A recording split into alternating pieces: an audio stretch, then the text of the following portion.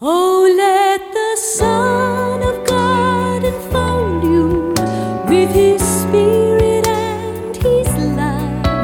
Let Him fill your heart and satisfy your soul. Oh, let Him have the things that hold you, and His Spirit like a dove will descend upon your life and make you whole.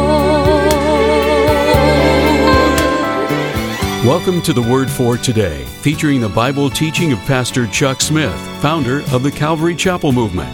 This in-depth one-hour radio broadcast features a verse-by-verse study through the entire Bible, as originally taught by Pastor Chuck. Our study today picks up in the book of Mark, chapter 5, verse 37, as we follow along with today's lesson. And he would not allow any man to follow him. He dismissed the crowd. He took with him Peter, James, and John, and it is interesting, these three were selected by Jesus for special privileges. When Jesus was on the Mount of Transfiguration, it was these three that Jesus had taken with him. In the Garden of Gethsemane, when Jesus ordered the disciples to pray, he brought Peter, James, and John a little closer. It seems that he would bring them into a closer fellowship with himself. And now he brings them that they might see this miracle, how that the Son of God can give life. And so with the Father, the five of them journeyed together to the house of Jairus, and as they approached the house, from down the block, they could hear the wailing. When a person was dying, oftentimes those friends, and in those days they had professional wailers who they would hire to come and wail for the dead. It was to show to the community how much they were grieving the loss of the loved one, how much they loved them. And so already the wailing had begun. And the noise came down the block.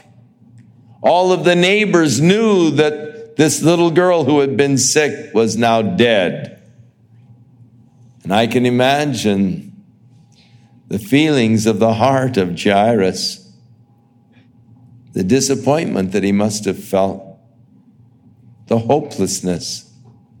My little girl is dead. And when they were come into the house, Jesus said unto them, "Why all of this fuss? Why do you weep? She's not dead. She's only asleep." But they laughed him to scorn. They scornfully mocked and laughed at him. You don't know what you're talking about. Interesting. Emotions seem to be very shallow. They can go from weeping and wailing to scornful laughter in just a moment. He put them all out, and he took the father and the mother, and Peter, James, and John. And they went into the room where they had laid the little girl's body. Now, over in Israel, even to the present day, it is the custom to bury the person the day they die. They don't have, the embalming, and they don't leave them in the funeral parlor for people to come and see them, and they don't set the date, for the funeral 5 days or 3 days away or so forth. They bury the person the day they die. And so this little girl's body was lying there in the room, and Jesus went in with the disciples and the mother and dad, and he took her by the hand, the touch that the Father was wanting. I know if you'll just touch her. And he took her by the hand. And he said unto her, Talitha Cumi, My little lamb, arise. Beautiful. My little lamb. That's Aramaic, which was probably the household language. It is interesting that in the book of Acts,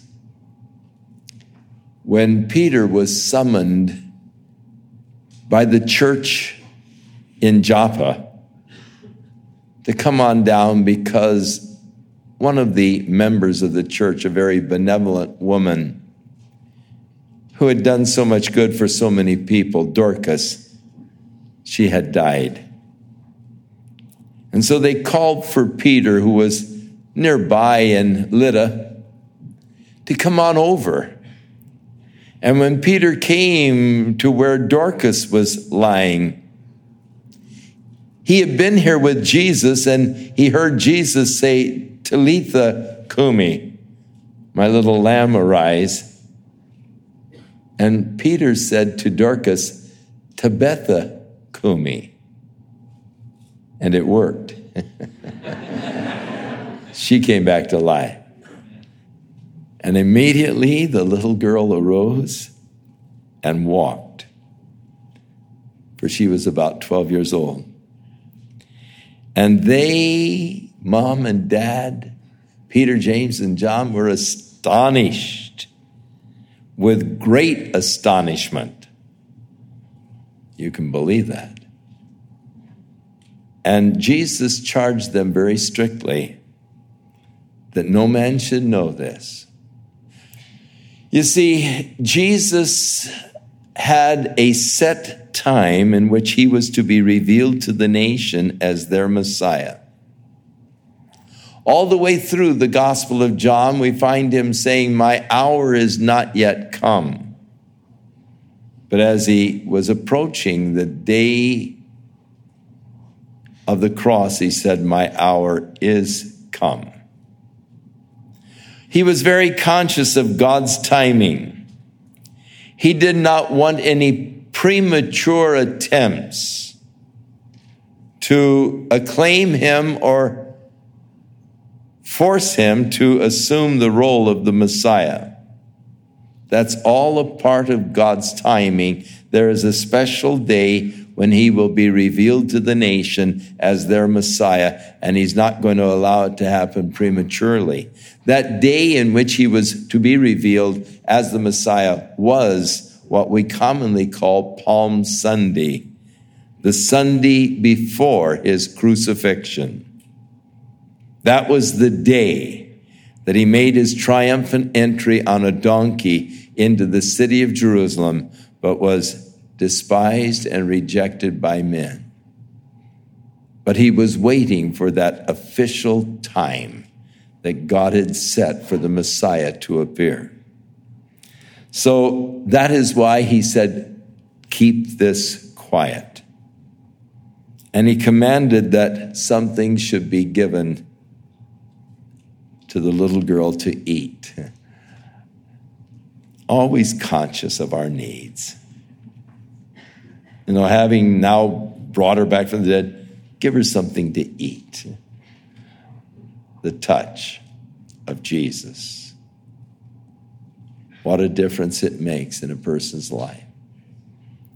And so Mark gives us these three accounts of the impact that Jesus had. The impact over the man whose life was destroyed by the demons that were controlling him. How this man was set free from the powers of darkness. The impact that Jesus had on this woman who was hemorrhaging.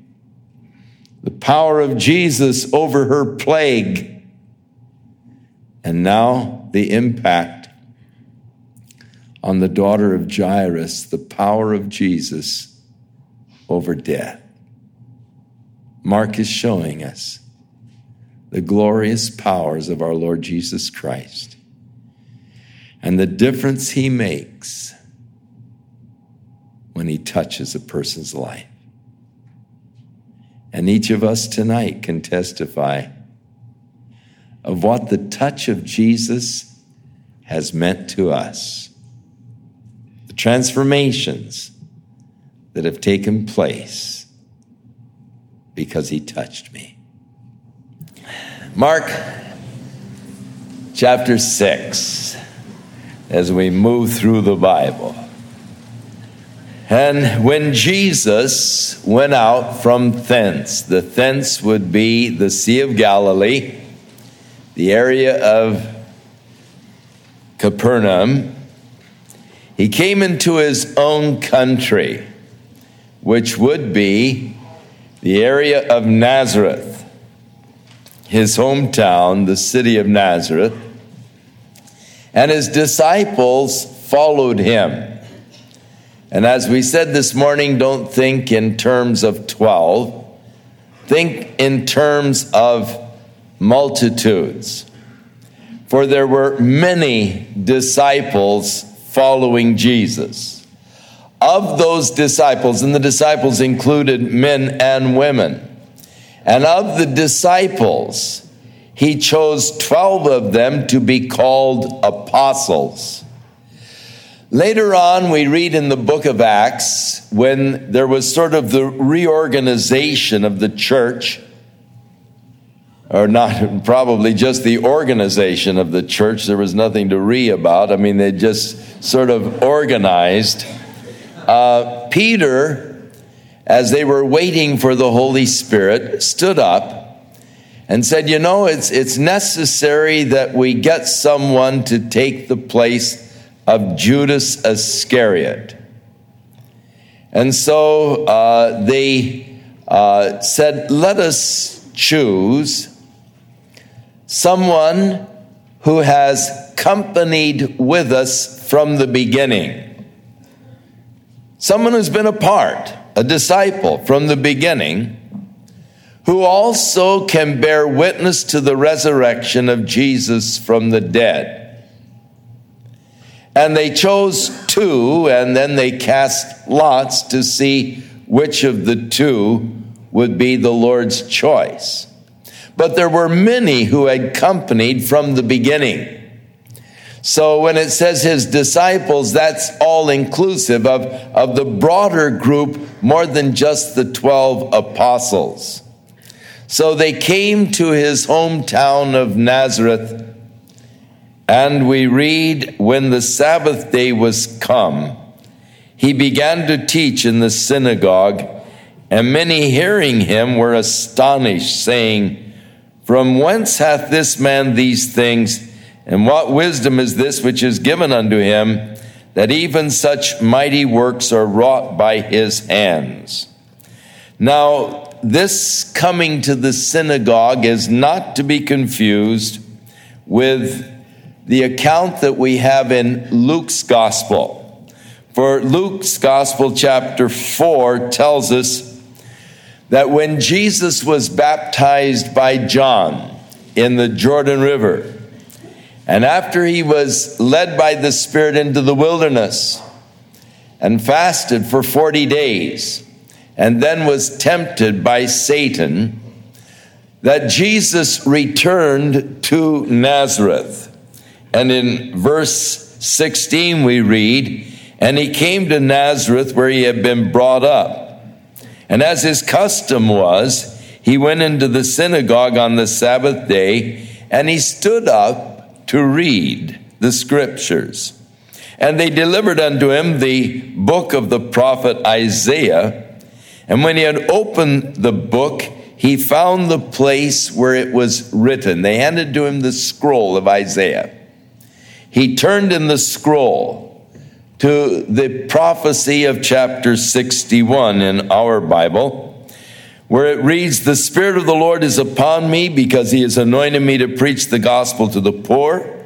He has sent me to heal the brokenhearted, to preach deliverance to the captives, and the recovering of the sight to the blind, and set at liberty those that are bruised, and to preach the acceptable year of the Lord. And he closed the book, and he gave it again to the minister, and he sat down. And the eyes of all of those that were in the synagogue were fastened on him. And he began to say unto them, this day is this scripture fulfilled in your ears. So having read the prophecy concerning the Messiah, he then declared, this day, this scripture is fulfilled. And an announcement, which of course evidently passed over them, that he was the Messiah. And they all bore witness and wondered at the gracious words which proceeded out of his mouth. And they said, is this not Joseph's son? And so then he went on to say other things that they did not interpret to be so gracious.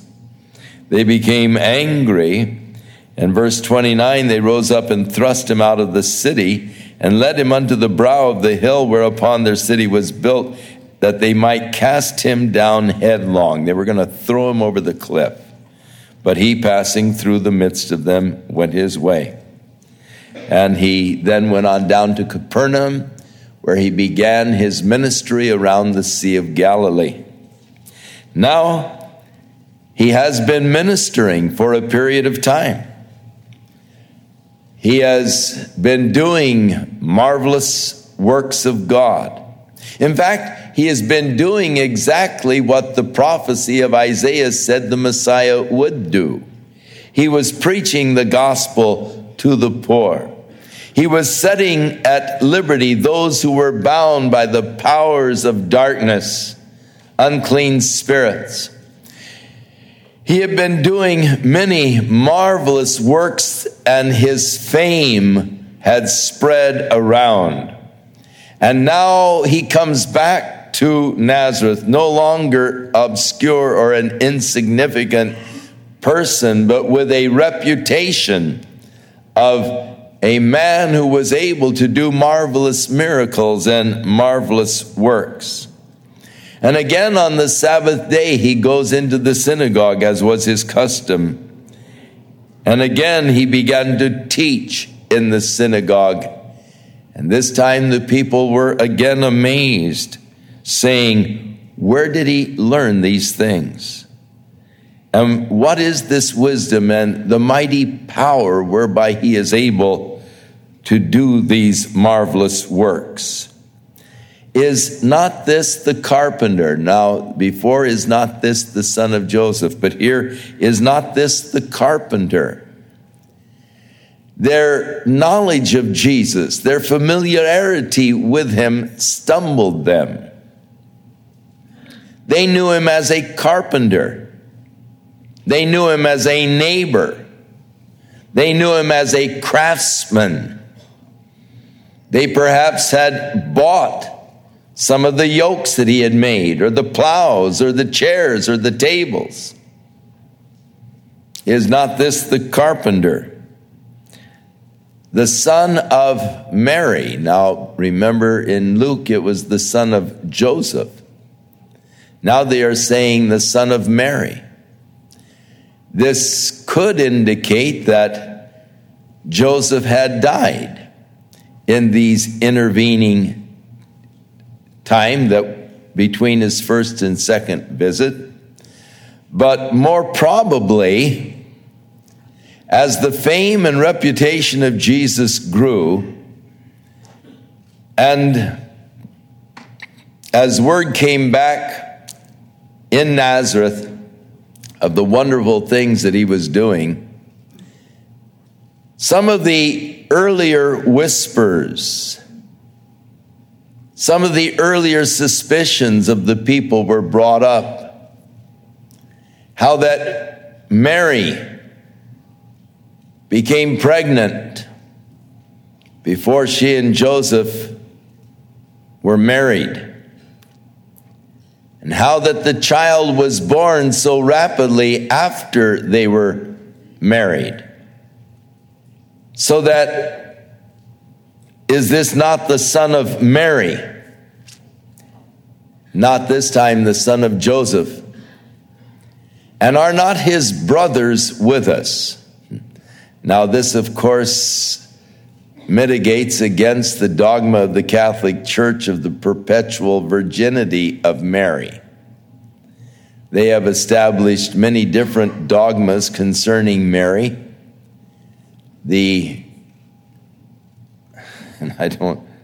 How that Mary is one of the mediators between you and Jesus, the mediation ministry of Mary, the dogma of the perpetual virginity of Mary, the dogma of the sinlessness of Mary. She also was born without sin, and the dogma of the assumption of Mary into heaven. How that she ascended into heaven. That's a rather recent dogma that has been declared by the church, and it created a little problem because they had a beautiful church in Jerusalem on Mount Zion, which used to be known as the Church of the Tomb of Mary. And so that became a problem when they decided that she wasn't entombed, but ascended into heaven. The doctrine of the the dogma of the perpetual virginity is sort of shattered by the statement that are not his brothers, James and Joseph and Judah and Simon, and are not his sisters here with us. They're still living here in town. And they were offended. They were troubled because of this. But Jesus said unto them, a prophet is not without honor, but in his own hometown and among his own family and in his own house. It would appear that his brothers did not believe that he was the Messiah until after his resurrection from the dead. And then this brother James became one of the major leaders in the early church. James, the disciple who was called to be an apostle, the brother of John, one of the sons of Zebedee, was martyred very early in the history of the church. When Herod stretched forth his hand against the church and had James beheaded and saw that it pleased the Jews, so he imprisoned Peter, intending to do the same to him. But Peter was delivered by the prayer. Well, Peter was delivered by the Lord. I don't know that the prayers of the saints had anything to do with it, because they really were praying without faith. When Peter knocked on the door, and the young girl Rhoda went to the door and said, "Who is it?" and said, "It's Peter, let me in." She went running in to those that were praying for Peter and said, "Peter's outside at the door." And they said, "Oh, you're kidding, it must be a ghost. Can't be Peter, he's in jail." And so surely it wasn't their faith that got Peter out. So James, the brother of John, was martyred early in the church history, but then there arose this other James who sort of presided over the first church council and is the one who issued the decision of the church council to be sent to the Gentiles at Antioch. The James who wrote the epistle by his name. In the latter part of the New Testament, the epistle of James was written by James, the brother of Jesus, half-brother, as far as technically, because Joseph was the father of James. And Jude, the little epistle of Jude, who was the brother of James. And so after the resurrection of Jesus, they became believers, they became disciples, and they became leaders in the early church. But their familiarity with Jesus, their thinking that they knew him, offended them. It was hard for them. It was a stumbling block to them. But Jesus said unto them, well, then he could not there do any mighty work, except that he laid his hands upon a few sick folk and healed them. Now it was not that their lack of faith hindered his power. God can work sovereignly by his power. And it wasn't that their lack of faith hindered or restricted his power to do works. It was their unbelief kept them from coming to Jesus to receive his help. How many people there in Nazareth could have been helped if they had only had the faith to come to Jesus? If they had only had the faith to bring them to Jesus, they could have seen some marvelous works. But their unbelief kept them from him. Even today, unbelief keeps people from seeing the marvelous work of God in their lives that they could experience and they could know if they would only come to Jesus. Now, Jesus marveled because of their unbelief. I mean, they had heard, they knew the works that he was doing, and the fact that Joseph wasn't his father should have only been a stronger confirmation that he was the Messiah. Because the prophet Isaiah said, God will give to you a sign, a virgin will conceive and bear a son, and they shall call his name Emmanuel, which is interpreted God with us. And they should have realized that he was that promised son of the virgin, and he was God dwelling with man. He marveled at their unbelief.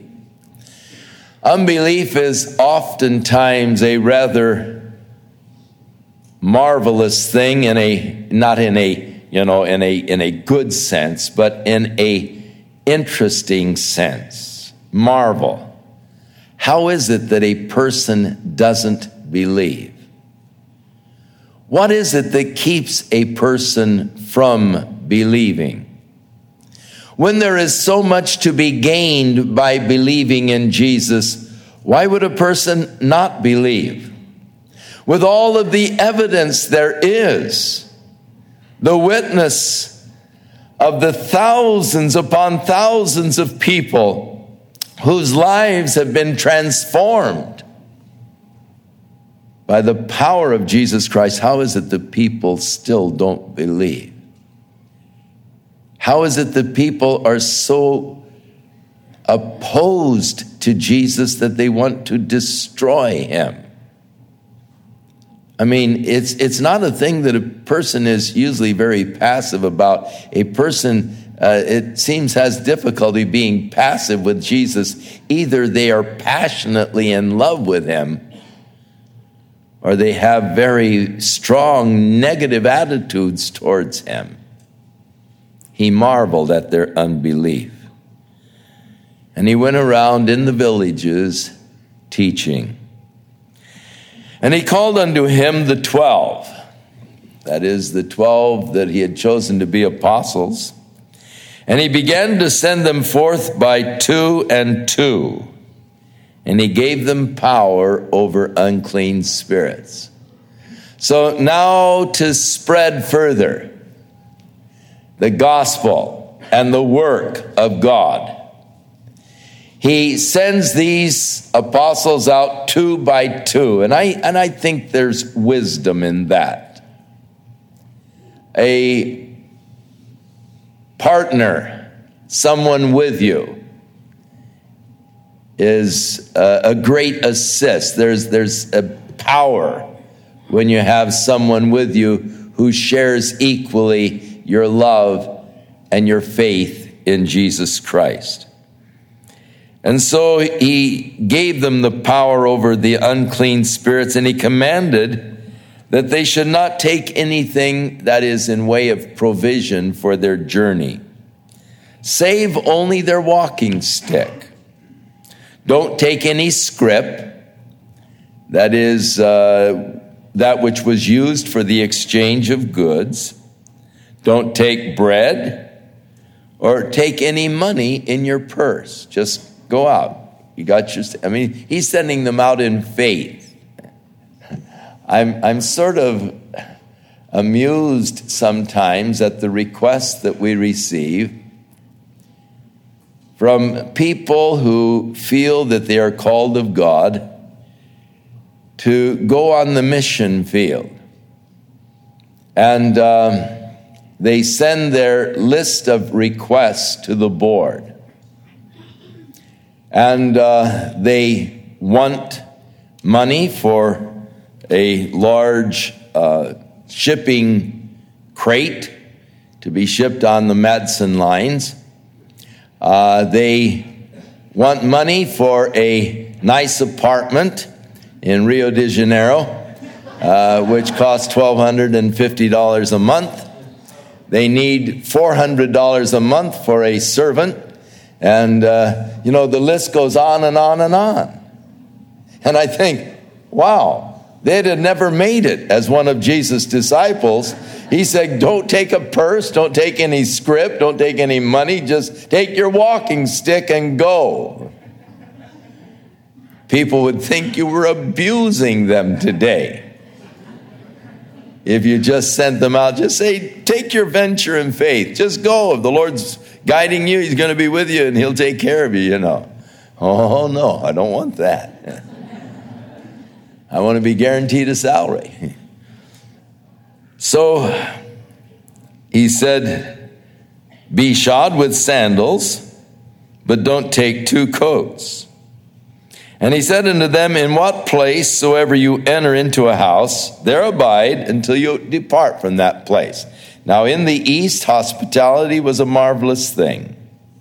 And you weren't really required to go and, when you came into a village, to go and look for a place to stay. The villagers felt obligated to find the stranger and invite them in. Hospitality, Eastern hospitality, was a beautiful thing. So whosoever receives you, just enter into the house and abide until you depart from there. But whosoever will not receive you nor hear you, when you depart from there, just shake the dust from under your feet for a testimony against them. Now, it's interesting. The Jewish people did not want any kind of contact with the Gentiles. And so as they would enter the land of Israel from Gentile territory, when they came to the border, they would always shake the dust off their sandals. They didn't want to bring the dust from the Gentile territories into Israel. And they would just, go through a ceremony shaking the dust off, because they felt that if they brought the dust of the Gentiles into Israel, it would defile the land. So there was this idea of just shaking the dust off your sandals, just sort of creating this breach, the breach or the separation, the bridge between. And so shake the dust off your sandals as a testimony against them. And I tell you the truth, it will be more tolerable for Sodom and Gomorrah in the day of judgment than for that city. Now, there is a day of judgment coming. This is what the text teaches.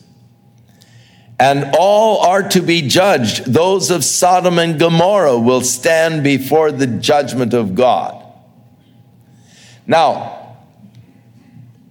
those who have rejected or will not receive the truth of God will face a greater judgment, a more severe judgment than those who were not exposed to the truth of God and yet did things that were horrible.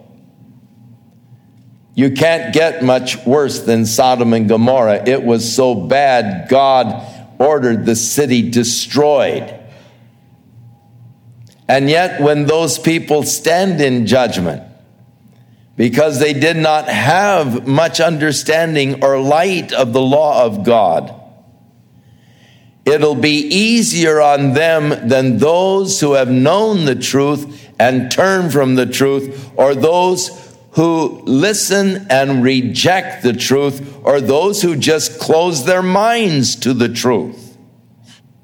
So that so often we meet people and they have that stock question about, what about that heathen who lives in some remote area of Africa and who has never heard the gospel of Jesus Christ, and he dies? Will God, a loving God, punish that man eternally in hell when he has never had a chance to hear the gospel? Well, it is always warming to my heart to realize that people are so concerned for that poor heathen in Africa.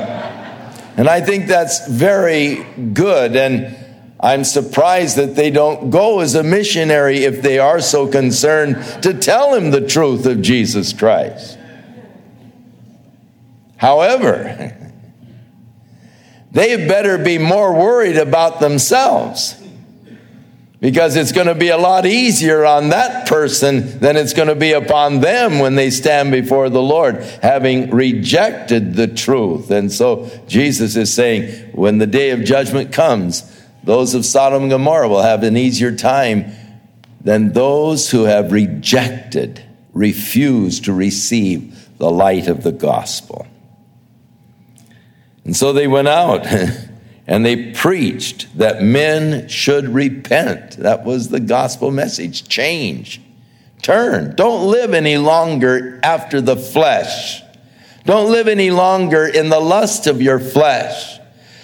Don't give in to the anger and to the malice and the wrath and the strife that is a part of human nature.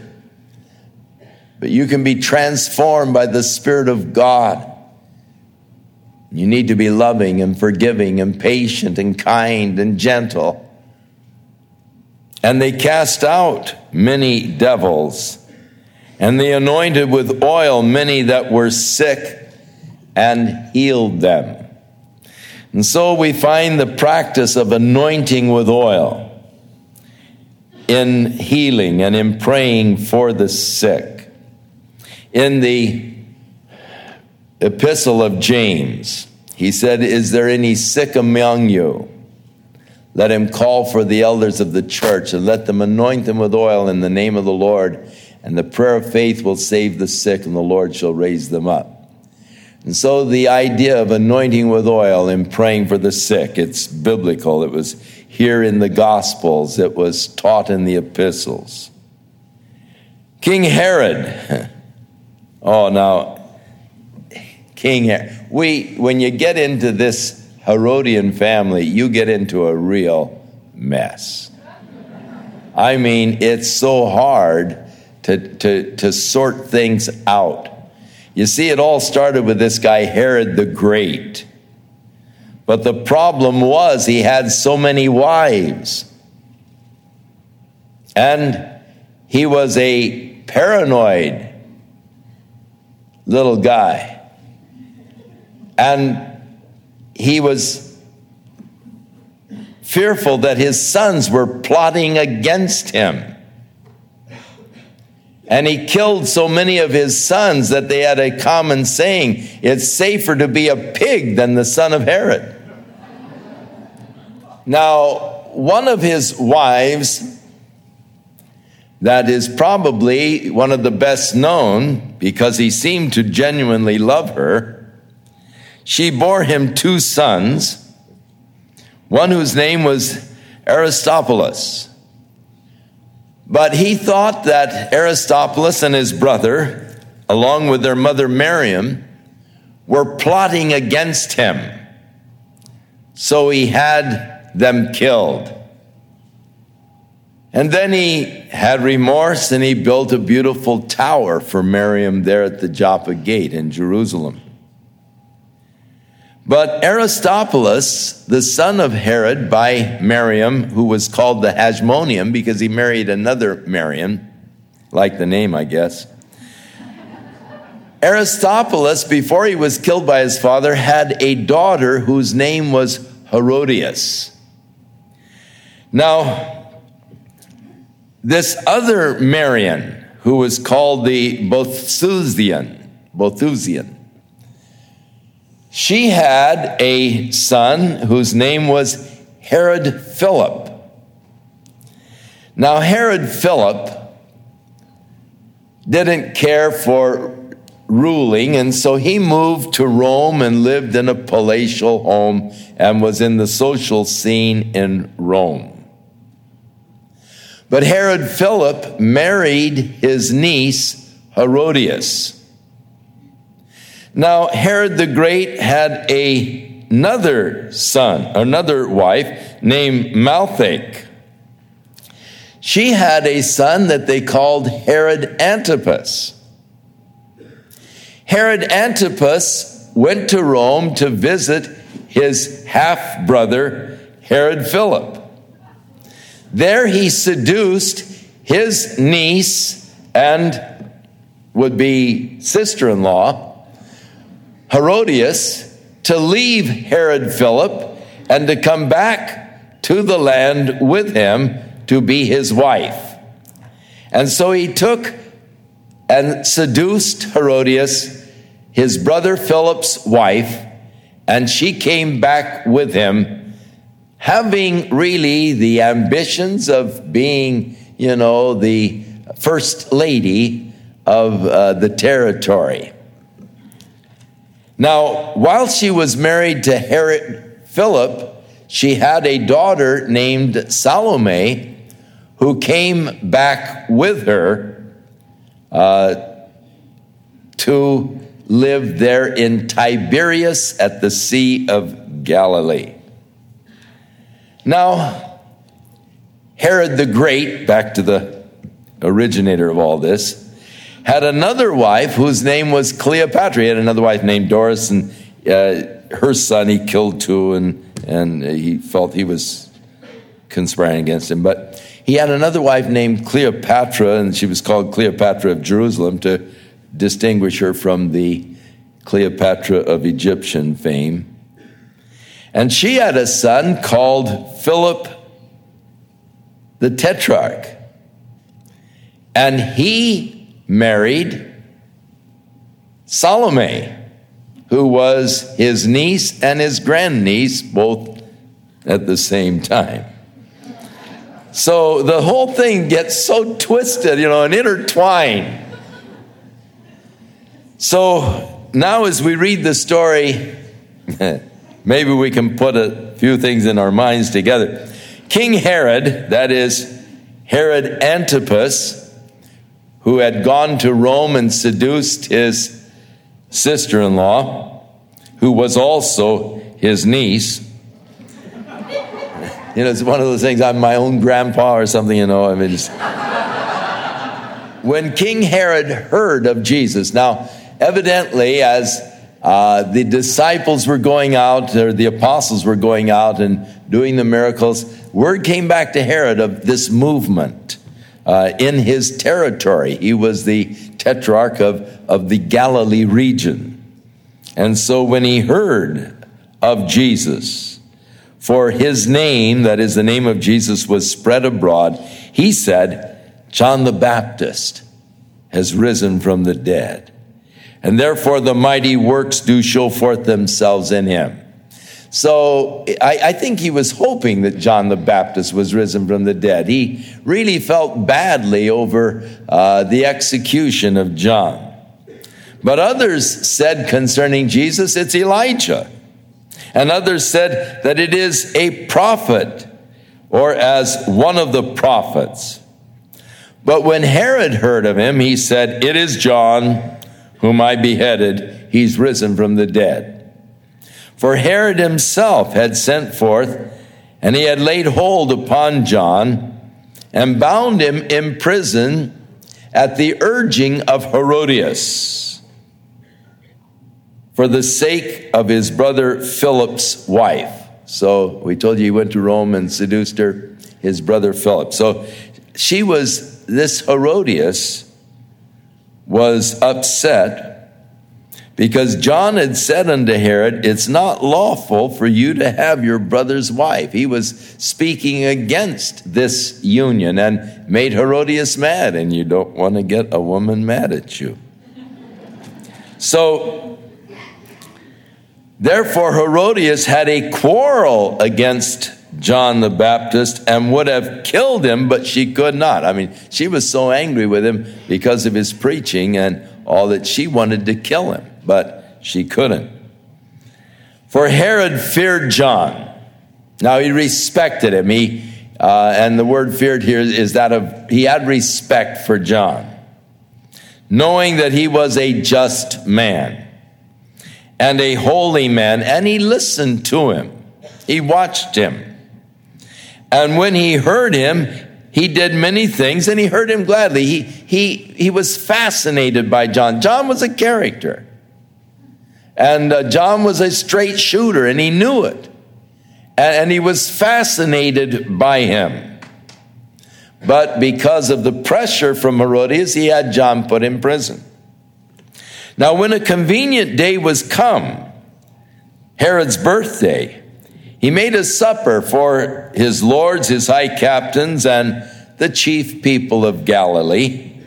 And when the daughter of this said Herodias, whose name was Salome, came in and danced before Herod, it pleased him and those that sat with him. Now, for a princess to degrade herself in this kind of a dance, for it was a very seductive, sexually seductive type of dance, and the whole purpose was it was a pantomime kind of a thing, and the whole purpose was to arouse, and he became aroused, and those that were with him. The king said to the damsel, sort of a striptease kind of a dance, ask of me whatsoever you will, and I will give it to you. And he swore unto her, whatsoever you will ask of me, I will give it to you unto the half of my kingdom. And so she went out and she said to her mother, what shall I ask? And she said, the head of John the Baptist. And so she came in immediately with haste to the king, and she asked, saying, I wish that you would give to me by and by in a charger or on a platter the head of John the Baptist. Now King Herod was exceedingly sorry, but because of his oath and for the sake of those that were with him, he would not reject her. And immediately the king sent an executioner and commanded his head to be brought. And he went and beheaded him in the prison, and he brought his head in a platter, and he gave it to the damsel, and the damsel gave it to her mother.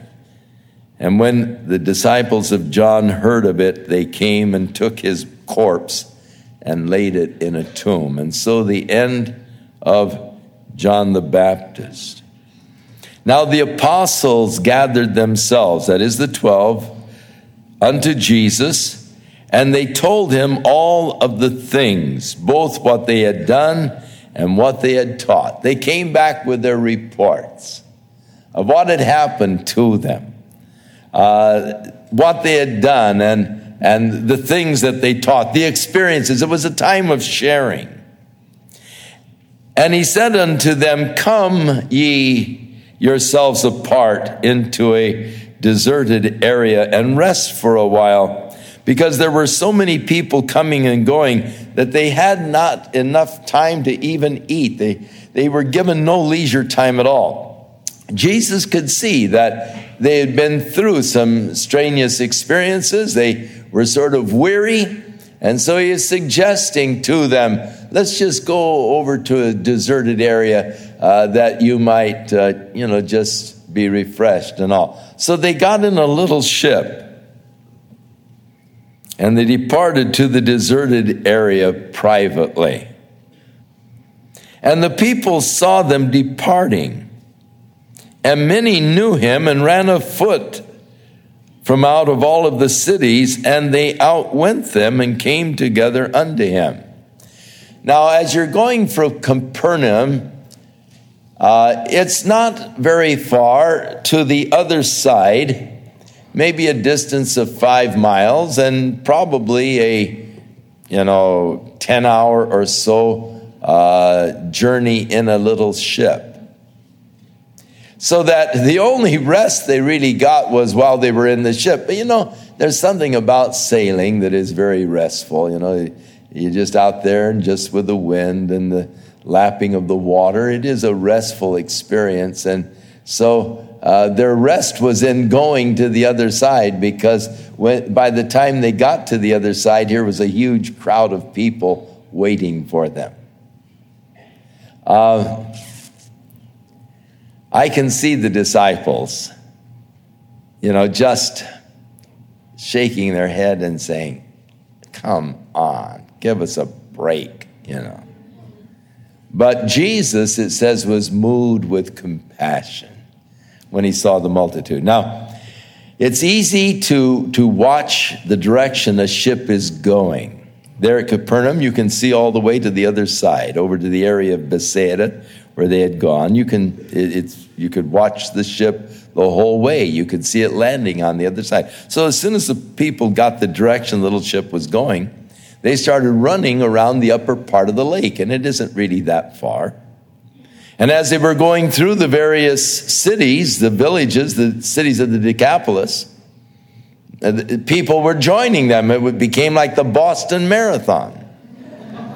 And people joined with them. "What's happening? Where are you going?" "Oh, Jesus is going to be over." "Oh, really?" And they were all taken off. So here as they pull in to shore in this sort of a deserted area just beyond Bethsaida,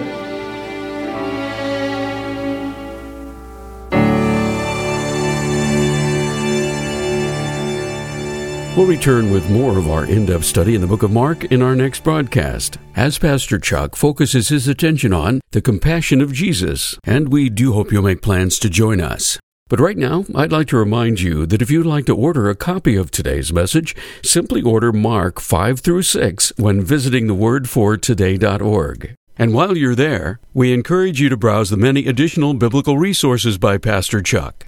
You can also subscribe to the Word for Today podcast or sign up for our email subscription. Once again, all this can be found at thewordfortoday.org. If you'd like to call, our toll-free number is 1-800-272-WORD, and our office hours are Monday through Friday, 8 a.m. to 5 p.m. Pacific Time. Again, that's 1-800-272-9673. If you prefer to write, our mailing address is The Word for Today, P.O. Box 8000, Costa Mesa, California, 92628.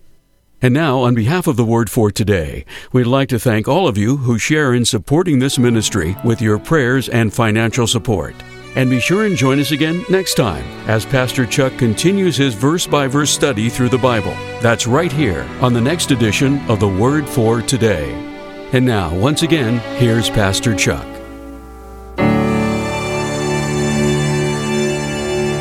Father, we give thanks tonight for our Lord Jesus Christ, who is the same yesterday, today, and forever. And Lord, we thank you for your touch upon our lives, and how, Lord, you have brought us from death into life, from darkness into light, from the powers of darkness into your kingdom. Thank you, Jesus, for your wonderful touch. May we go out, Lord, and in your name, let us touch this hurting, needy world. And we thank you for it. Amen.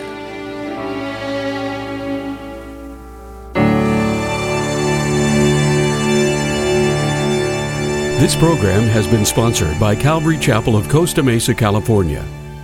What does the future hold? Is the end of time really near?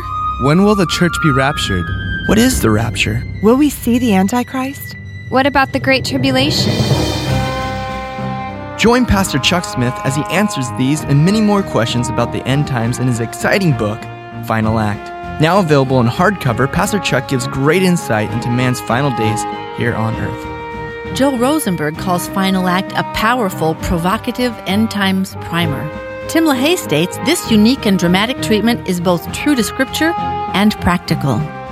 Read about this exciting drama and get answers to your questions on world wars, the Antichrist, the Great Tribulation, the Second Coming, and more. For more information on how to order your copy, visit us online at thewordfortoday.org or call toll-free at 1-800-272-WORD. That's 1-800-272-9673.